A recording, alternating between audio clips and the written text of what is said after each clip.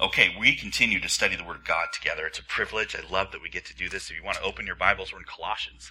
We're working our way through this letter from Paul, and it's an amazing and wonderful letter. And we're starting chapter 3 today, and I'm going to confess up front, I was very optimistic when I started to say we were going to do verses 1 to 17 today. So I'm not going to keep you here for 3 hours, I promise. We probably won't make it all the way through, so we may have to pick up next week, but that's okay. The main piece, because this all kind of goes together, this chapter 3, 1 to 17. This idea of what's changed for you as a Christian. You're going to say what's changed. Change is important, and when we come to Christ, something has changed. And I think if you'll see through this lens, my goal for you today is you'll correctly identify what has changed for you. Because once you do that, then the rest of your life and your activities start to go in the right way. But for many of us growing up and the different Christian teachings we've had, we actually put the wrong emphasis on what's changed. And so we have expectations that maybe are not quite accurate. It's part of this gospel. We are a special church. Not because we're better than anybody else, but because we are sold out to the gospel. I love the gospel. The gospel is good news from a far country. It's an announcement. It's nothing you do. You know, to be saved, I put my trust in Jesus and all that he's done. But what can sneak in, if you're with me in this and we get excited about this and we read the Bible and it's about this, that there can come in these pieces where you start going, oh, there's a little uncertainty you're going to buy in. Because, am I hearing that I do nothing? Am I hearing this idea that Jesus does it all so that I do nothing? What? And in a sense, yeah, you do nothing. Message from a far country, Jesus has done it all. But in a very real sense, there are things you do. If that's true, that Jesus has done it all for you. If you believe that that's true. It changes the lenses. It changes the reality that as you look out at your world, as you live your life, if you believe that, there are things you do. And so sometimes where people just, well, I got to balance a little bit. I'll balance the Jesus did it all with I've got to do, and we'll mix them all together. And when you do that, you get a mush. Coffee with, well, I can't even say it. Bad things. So instead, what I hope you and I see from the Bible is that it is absolutely true and foundational, this change that has happened. And because of the change, there are things that you can do. And I want to show you from the Bible. This really has been helpful as we walk through this idea, this perspective, if you'll get it, what has changed. So that's our title this morning, is What's Changed, because I want you to walk away going, Dax, I know what's changed, and here's what it is. Every person in this room who's going to heaven, something's changed. What is it? What would you say? Okay, so I want to talk first then about this assurance that we have that he starts with in chapter 3. And so if you want to look in your Bibles, we'll start with verse 1. This is Paul talking in Colossians. He says, if then you have been raised with Christ, seek the things that are above, where Christ is, seated at the right hand of God. Set your minds on things that are above, not on things that are on earth. For you have died, verse 3, and your life is hidden with Christ in God. When Christ, who is your life, appears, then you also will appear with him in glory. It's amazing, isn't it? I mean, we could just, oh, precious believer, we could sit right here and just soak in the wonder of what this is saying. He's saying, right? He's saying, okay, he does there in verse 1. He says, okay, if you've been raised with Christ, have you? That's what all of Colossians has been about so far. You have been raised with Christ. That just your very life is that you're associated with the death of Jesus. So your hope is that you're raised with Jesus, and it's a reality that's talked about in the past. If you have been raised with Christ, what's the answer? Yeah, I have. That's my hope. That's what Christianity is that I'm in Christ and I'm with him. And you and me and you and you and you and all of us, here we are gathered around this idea that we have been raised in Christ, that our hope's in Christ. So if that's true, look at that, says Paul. Set your mind on that reality. Look where Jesus is, seated up there, he says, right? Seek the things that are above. He's not talking about seek moral behaviors or works. He's saying get your eyes on that reality of the resurrection of Jesus and him seated there, and you're with him there, and the things of God there is where your future lies. That's what your present's about.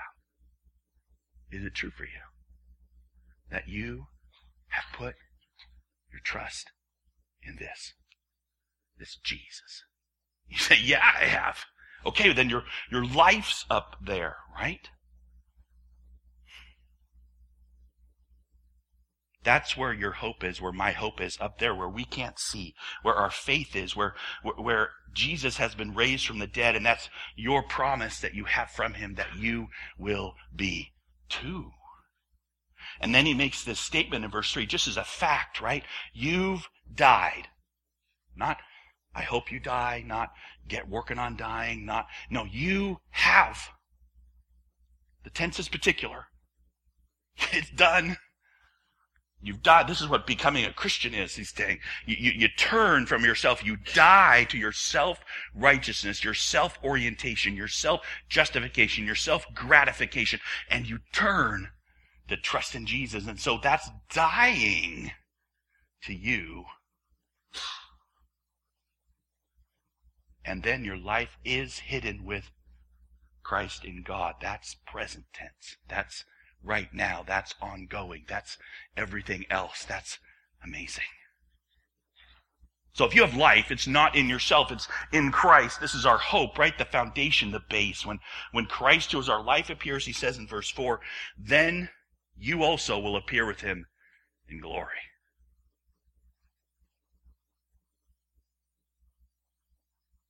Take it in. Yeah. Just right here this morning, as you think, take it in that this is a statement of fact. When Christ, who is your life, appears, and our hope is in him, when he appears, we're going to be with him in glory forever. It's fantastic. What I used to hope in was on how well I did. Was I better relatively than other people? Was I good enough for God? Was I advancing? Was I taking steps forward? Because that's where the hope was, you see, in my advancement, in my betterment, in my presenting to God a picture of me getting better, that he would look on me and smile and say, that's my kid Dax, he does so well. But that's not. I died to that, you see, and I'm over here thinking, oh man, Jesus did it all. My hope is in him. His good work, his death on a cross, his resurrection, his promise. This is the gospel. So you and I, we have this assurance, you see, that we could never have in ourselves, because if it's on myself, I'm constantly evaluating whether or not I've done enough. But now I trust, I rest, I have hope in the finished work of Christ. This is my assurance, is that I know that Jesus has done it all. That's what he's doing with us as we start chapter 3, right? This is what he's telling you. You have a different hope. It's a different assurance. It's a different certainty. It's not the certainty that the world gives about look at yourself and see how you're doing. It's a certain hope of Jesus did it all. And so what's changed for you and me? It didn't say anything about I changed my behavior at all. It said one thing right here that's changed. What is it? I've got a new hope. I used to hope in me. Now I hope in Jesus. I used to hope in getting better. Now I hope in the betterment that comes in the resurrection. I used to be over here. Now I'm over here. This is the change. That's what's going on. This is what Christianity 101, very foundational. We stand here, we live here. This is why we come to church. This is it. And sometimes when the gospel's preached and we hear this message, we can have the wrong impression. The impression that preaching the certainty of the good news from a far country of hope outside ourselves, that means there's nothing to do. It didn't say that, did he? I mean, like I just said, if that's what's changed is our hope, then something has really changed in you. What do I do with that? Where does that go? I'll tell you where it goes. If you have this hope with me, you see life differently. You will act in ways. Not that ways that try and earn God's favor anymore, but in ways that reflect the reality that something's changed. What's changed? My hope has changed. My hope has changed. And therefore I get different actions.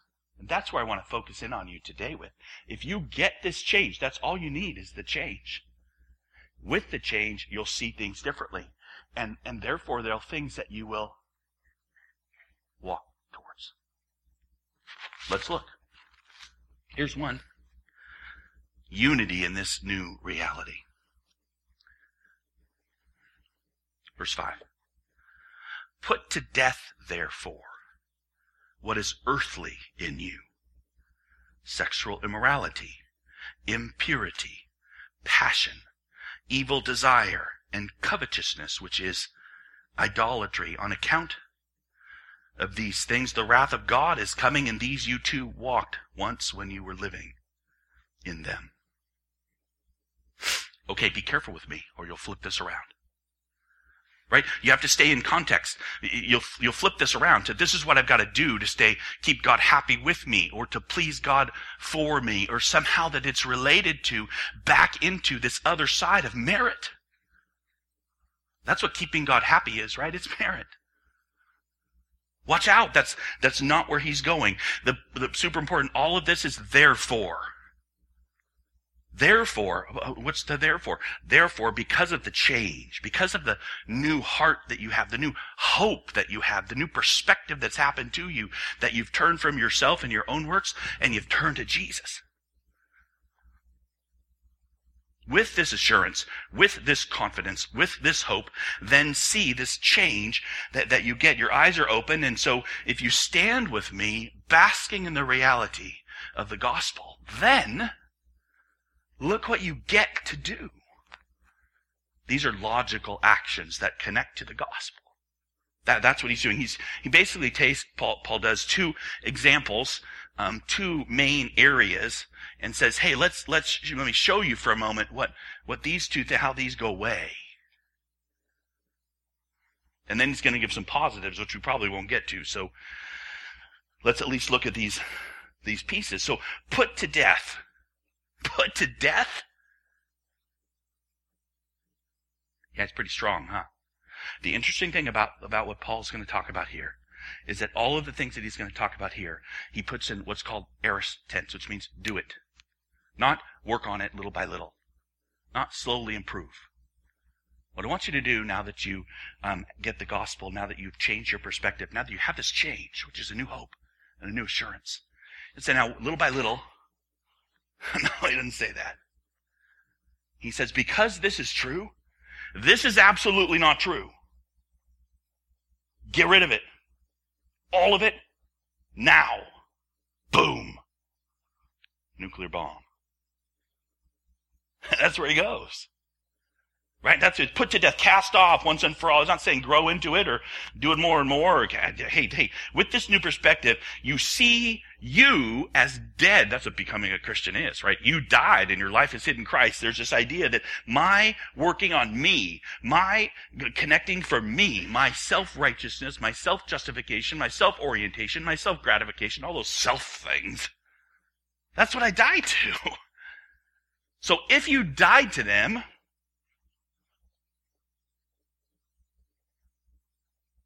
make them dead. Be who you are, some people say.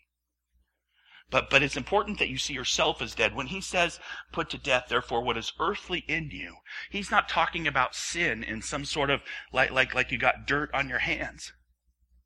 Hey, you guys, now that you have this new hope, scrub your hands really hard because you need to get the grime off and put to death that grimy stuff. No. The word there, if you look at it and look it up, it's actually body parts. Cut off your body parts. Get rid of the foot. Get rid of the arm. Get rid of the leg. It's that kind of thing because it's not like sin outside of you. It's this concept of you growing you. You see you as dead. So your self-focus, your self-righteousness, your self-gratification, your own desires. And he gives these two examples. The first is around sexuality. That's what all of this first list that I just read you is. Put it off. And then he brings up the area of sexuality. Sexual immorality, which is gratifying yourself in sexuality outside of God's intent. Impurity, that's a sexual word again.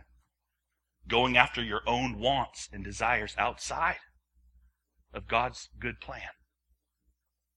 Passion, it's not just you need to be glum and boring and have no passion. No, passion is talking about inflamed with lust.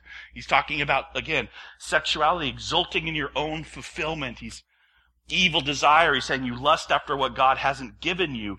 Covetousness he throws into, and in this sense it almost has a sexual connotation of you want for you. The end of that is idolatry. Because you're worshiping who? Yourself. Right? Each of these is oriented on pleasing or gratifying or growing yourself. And it's not the point this morning to do a biblical lesson on sexuality, but biblical sexuality is always aimed at the other.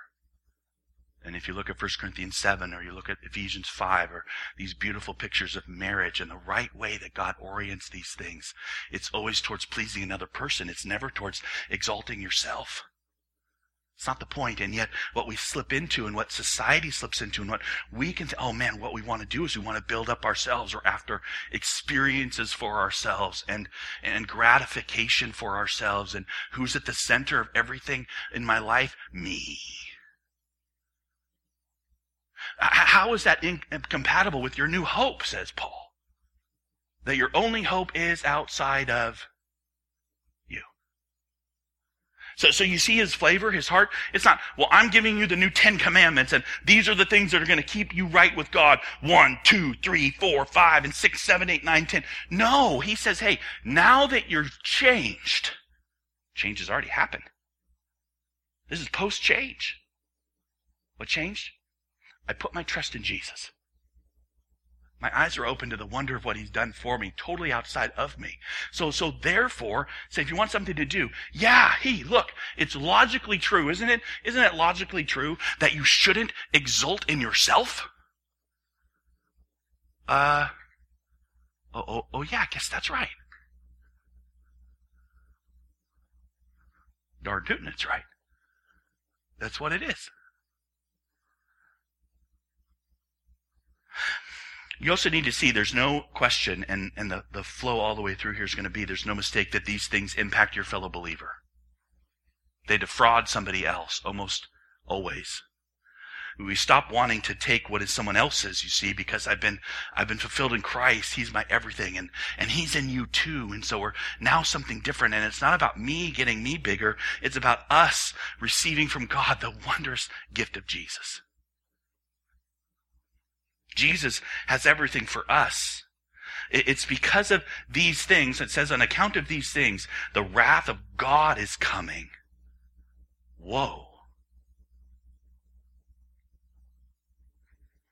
On the one hand, I think, wow, that's really true, isn't it? That the self-orientation of the world, the idea that I'm gonna earn my own way, the self-righteousness that comes thereby, the orientation to say it's about me, me, me, me, me. The wrath of God comes on that. But the most remarkable thing is, you've escaped it. You've escaped it without actually putting to death these things. Why am I saying that? Because he's commanding you as a Christian. What does that mean? He thinks you need it. Which means what? We continue to struggle. We've escaped the wrath of God, even though my behavior can be in these lines, and then I see the command and I go, oh yes, I need to put it to death. That implies I haven't already done it. In some very real way, because why would he have to say it otherwise? When I have a pristine, clean room, my mom never came in and said, Dax, clean your room. And so in this idea that we're not who we should be, we're not who we ought to be, comes this reality. You have escaped. It's a done deal. It's so strong that it says when Christ, who is our life, appears, you'll appear with him in glory. So we're in this tension of we have already escaped. So that makes this a logical connection. That you and I say, hey, I want to make my life look like the reality that's already happened. There's one thing. In these you also walked when you were living in them. We all were self-oriented, all of us. It keeps us compassionate. It keeps us soft. But now you must put them all off, says Paul. He keeps going. Anger, wrath, malice, slander, obscene talk from your mouth. So he gives us a second group example. It starts to get harder for me. I don't know about you. Way easier to make a logical connection between watch out for sexual morality, because I get that easy. In fact, the society we live in, even most people realize some of that at least. But anger? Any coarse speaking? Put it off again, once for all. Not work on getting it off, not slowly get it off, not over time improve in getting it off. It's just, if you are a Christian, the logical flow is that they're not compatible. This stuff doesn't work.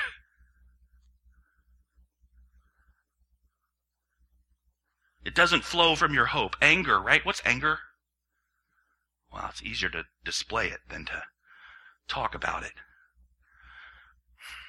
It's frustration that kind of starts to dig, right? Why do you have anger? Why are you angry? Why are people angry around you? It's normally a control issue. Normally other people aren't doing what they should be doing in your estimation. Whether it's your children and they ought to know better, but there they go, they're doing that again. I've told you 20 times not to do that. What are you doing? That's my example of anger. Was it okay? You know when when the person cuts in front of you on the street and you yell at them, or you tailgate them for half a block, or whatever that might be. That's frustration. Why? Because they shouldn't have cut you off. At least they should be going faster than they are. Or are they going 20 in a 25 zone? Of course, then the police pulls you over, you don't feel anger. Then you feel fear. My heart starts racing. Then I see it's Bill Medlin. Bless you, brother. We'll cut that out of the tape. My fears go away because it's a fellow lover of Jesus. But the reality is, right, is this anger and frustration, they're about the same trouble that we get into with our new hope. If your new hope is Jesus, totally outside of you, why is it about you? And these things that we speak, we try and tear each other down, control each other, and have this sort of sense that I know better. And what happens with that? Anger. And the explosion of anger, that's wrath. Malice, where I actually am against you. I'm tearing you down. Why would I do that? Because I need to build me up. It feels kind of good, actually. Hey, did you hear about that person? Can you believe they're doing that? What's the implication? I'll never do that. I'll never fall into that sin. And slander, that's where it's even saying something that's not true about somebody else. Why do you tear them down? So that I feel lifted up. Why do I tear them down? So I feel like I'm better. That died, you see. If the change isn't that, you still do that. The change is you have a new hope. What's your new hope? Jesus, who's totally outside of you and me. Therefore, says Paul, if it's true, you can act in these ways. You can put off these things that otherwise you'd be tempted to go into. Why would you be tempted to go into things like slander and malice and anger? Because I need me to be stronger and bigger and better. And the gospel says you're not stronger and bigger and better. Jesus is. You trust him. And so Paul is making logical links to the things we do in light of this new perspective that we have. If your hope is in Christ like mine is, if your life is in Christ like mine is, if this is where your trust is with me, then it isn't you to do these things. It isn't where your hope is. You're playing around in the mud.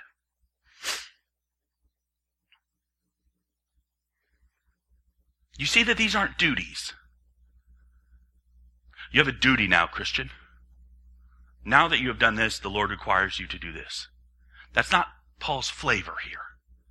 He's saying, because the gospel's true, because you've changed, because your life is in Christ, oh, look at this. These lines go this way. You put this dead stuff off because it's dead. You died. All your stuff is dead. Why live in that any longer? Come, live in the hope that you have.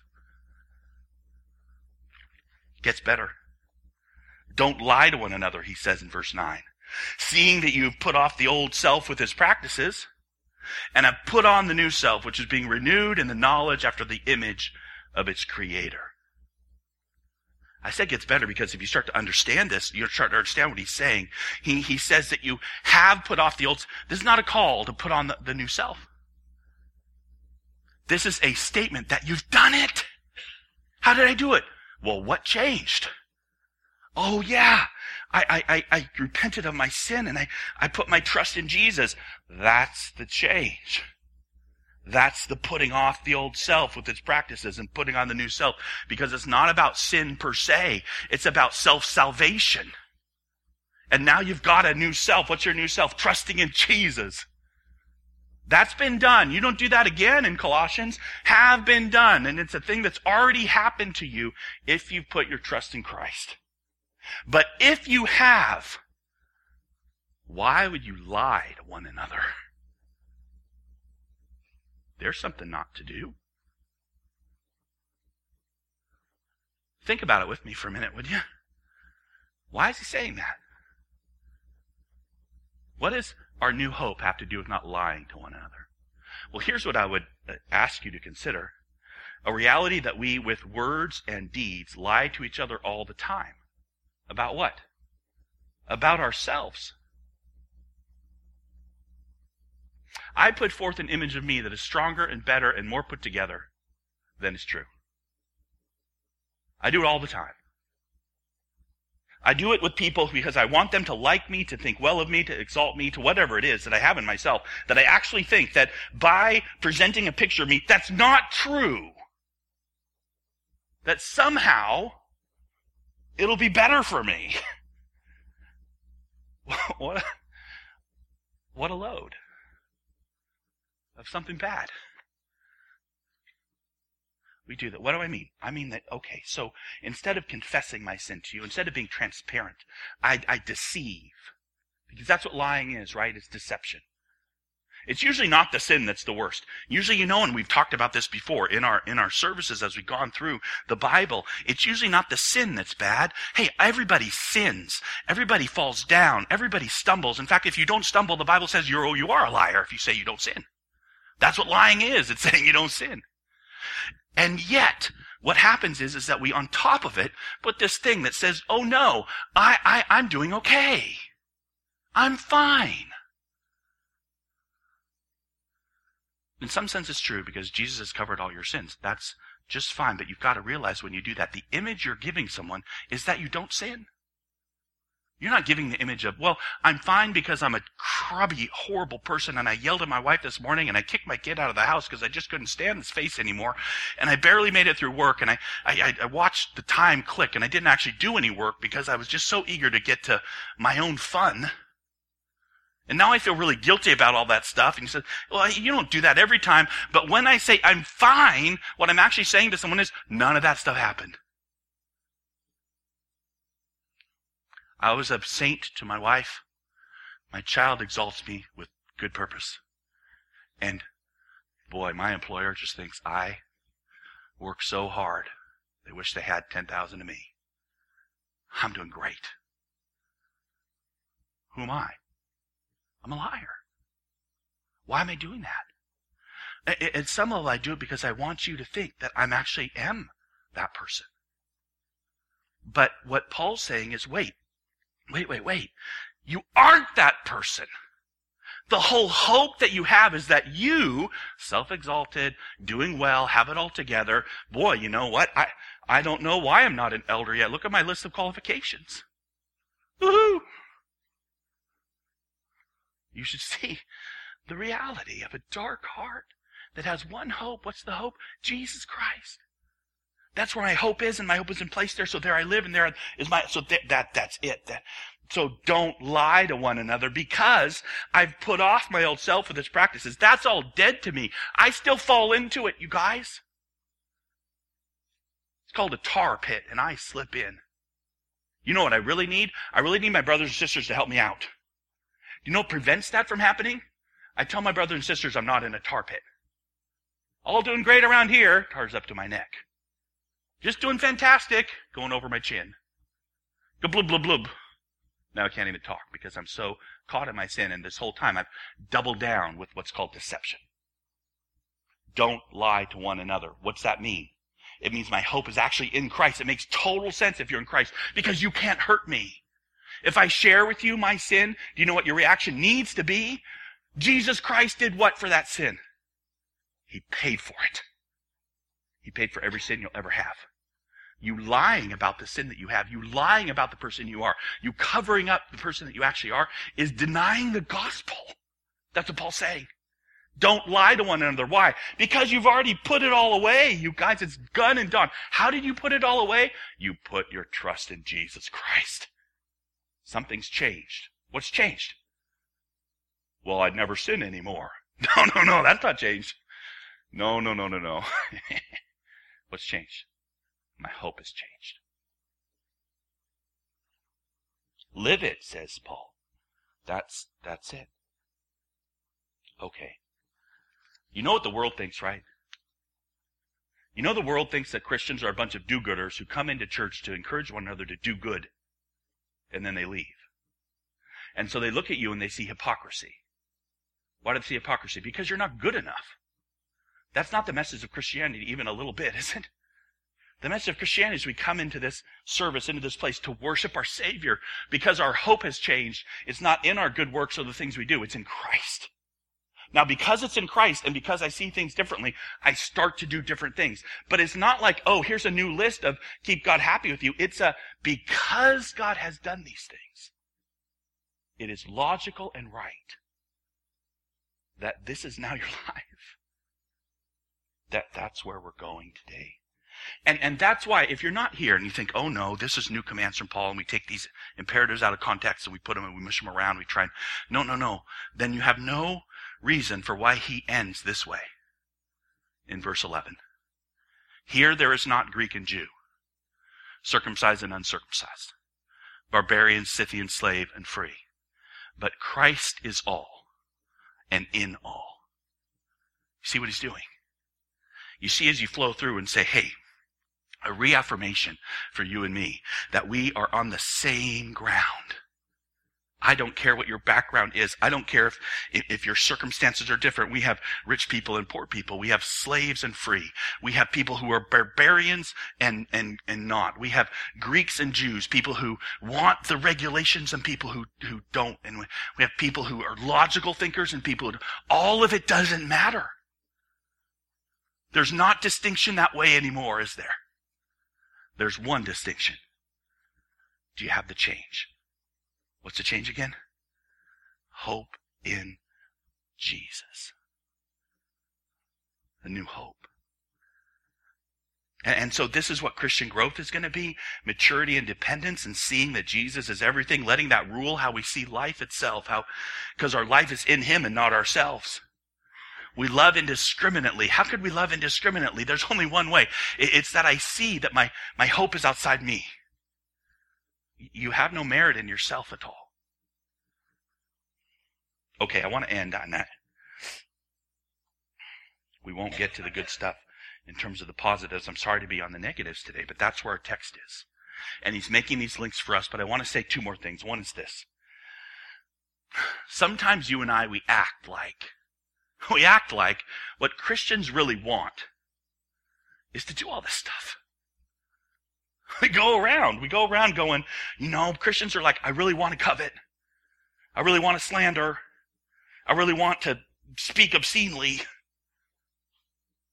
And we're like what people were like, oh, bummer, I've got to put these things away. How terrible, I've got to flee sexual immorality. You know sexual immorality is terrible for you? Do you know anger? I've never met anyone, maybe you have, who really struggles with anger, who's like, after they explode in wrath, afterwards they go, I'm so glad I'm angry. Mostly people are guilty. Someone in my family who was angry a lot, and boy, some of the sweetest times we ever had were the few days after the anger, because he's trying to make up for it. I guess what I'm wanting you to see is that it's like the main end of the Christian life. It's not these behaviors, nor do we think that, oh yeah, our job is to make sure people know. People know. Our job is to put the emphasis of change on the right spot. The change is the new hope you have. Out of that new hope will come these things. Not what you really need to do is control these pieces, because if you do that, you're putting them right back under the system that they are having trouble with already, which is their want to control. The way to change is not to get more control for yourself. The way to change is to put your hope in Christ. So when you see somebody and they struggle with that, you need to reaffirm and push them towards their hope in Christ, right? That's what will help them actually get towards less anger, less wrath, less obscenity, less slander, less sexual immorality, less impurity, less of those things. Is to be more understanding of Christ. Which is why the passage said, hey, that you're being renewed in the knowledge of the image of your Creator, of what He's done, of who He is. These things continue to describe us. It's the other piece. It's really important that you see this. These things, we're to put them to death. But the reason he's giving that statement is he wants you to make the link, because you continue to struggle. And you will your whole life. Not with all of them. Some of them are not hard for us, but hard for others. And some are hard for us and not for others. But these ideas that we have areas that aren't linked to are part of us. It continues to humble us, and that we see the beauty and we long for it and we don't attain to it. But when Christ, who is my life, appears, it's all going away, isn't it? This is my hope. So it's all tied up in the same process. You can desire these things and not attain them. You can see the wonder of how this works and how it should be. I'll tell you why this is important before it. It's just really short. When I was younger, I was part of a megachurch, and I helped serve there. And one of the areas I served in was baptism. And in this church, in order to be baptized, you had to do a testimony. And so I was coaching people in their testimony, but I was told, this is how you have to do it. We had a form. You had to write how terrible you were before Christ and all your sin, and that's great. People had amazing things. You had to write about the actual day or moment when you put your faith and trust in Christ. And then you had to put the statements of all the things that had changed now that you were in Christ. And until you had that package, you couldn't get baptized. We had people rewrite things. We had people searching for what God had changed in their life and those things, right? And there were some wonderful testimonies. And here's my hope for you, that your testimony sounds like that. That you can say, here I was, and I put my faith in Christ, and look at the wonder of the Spirit in me developing all these great things. But the problem with that is that we can be wrong about the change. Because the change is that you put your trust in Jesus. Do you see the fruit of it yet? I don't know. You might struggle a long time. And if you make it about you being a better you, you're putting yourself back over under what actually is not your hope, which is what? Christ alone. So here's what I'm telling you. Walk away today knowing what's changed for you. It is not now that you are more moral than you were before, although I hope you are. It is not that you are less likely to fall into anger than you've ever been before, though I hope that's true. Neither of those are promised. Here's what's promised. Jesus Christ is yours. And when he comes, you will appear with him in glory. That is an amazing truth. And that hope from yourself to Jesus is what's changed. And if you will hold on to that, good things will come out of it. Let's pray. Father, thank you for this passage. And Lord, there's so much more to talk about. Father, I pray that the work of your Spirit in us might be towards you, You might help this body, our family, grow in maturity of trusting you, of having our hope more fully, more dependently in Jesus. Lord, I thank you for the gospel, the good news that's outside of us. And Lord, I pray we would see how it influences how we live, the things that we do, the actions we take. Not in order to be yours, but Father, because we are. Thank you that we are. We put our trust in Jesus. It's in his name we pray.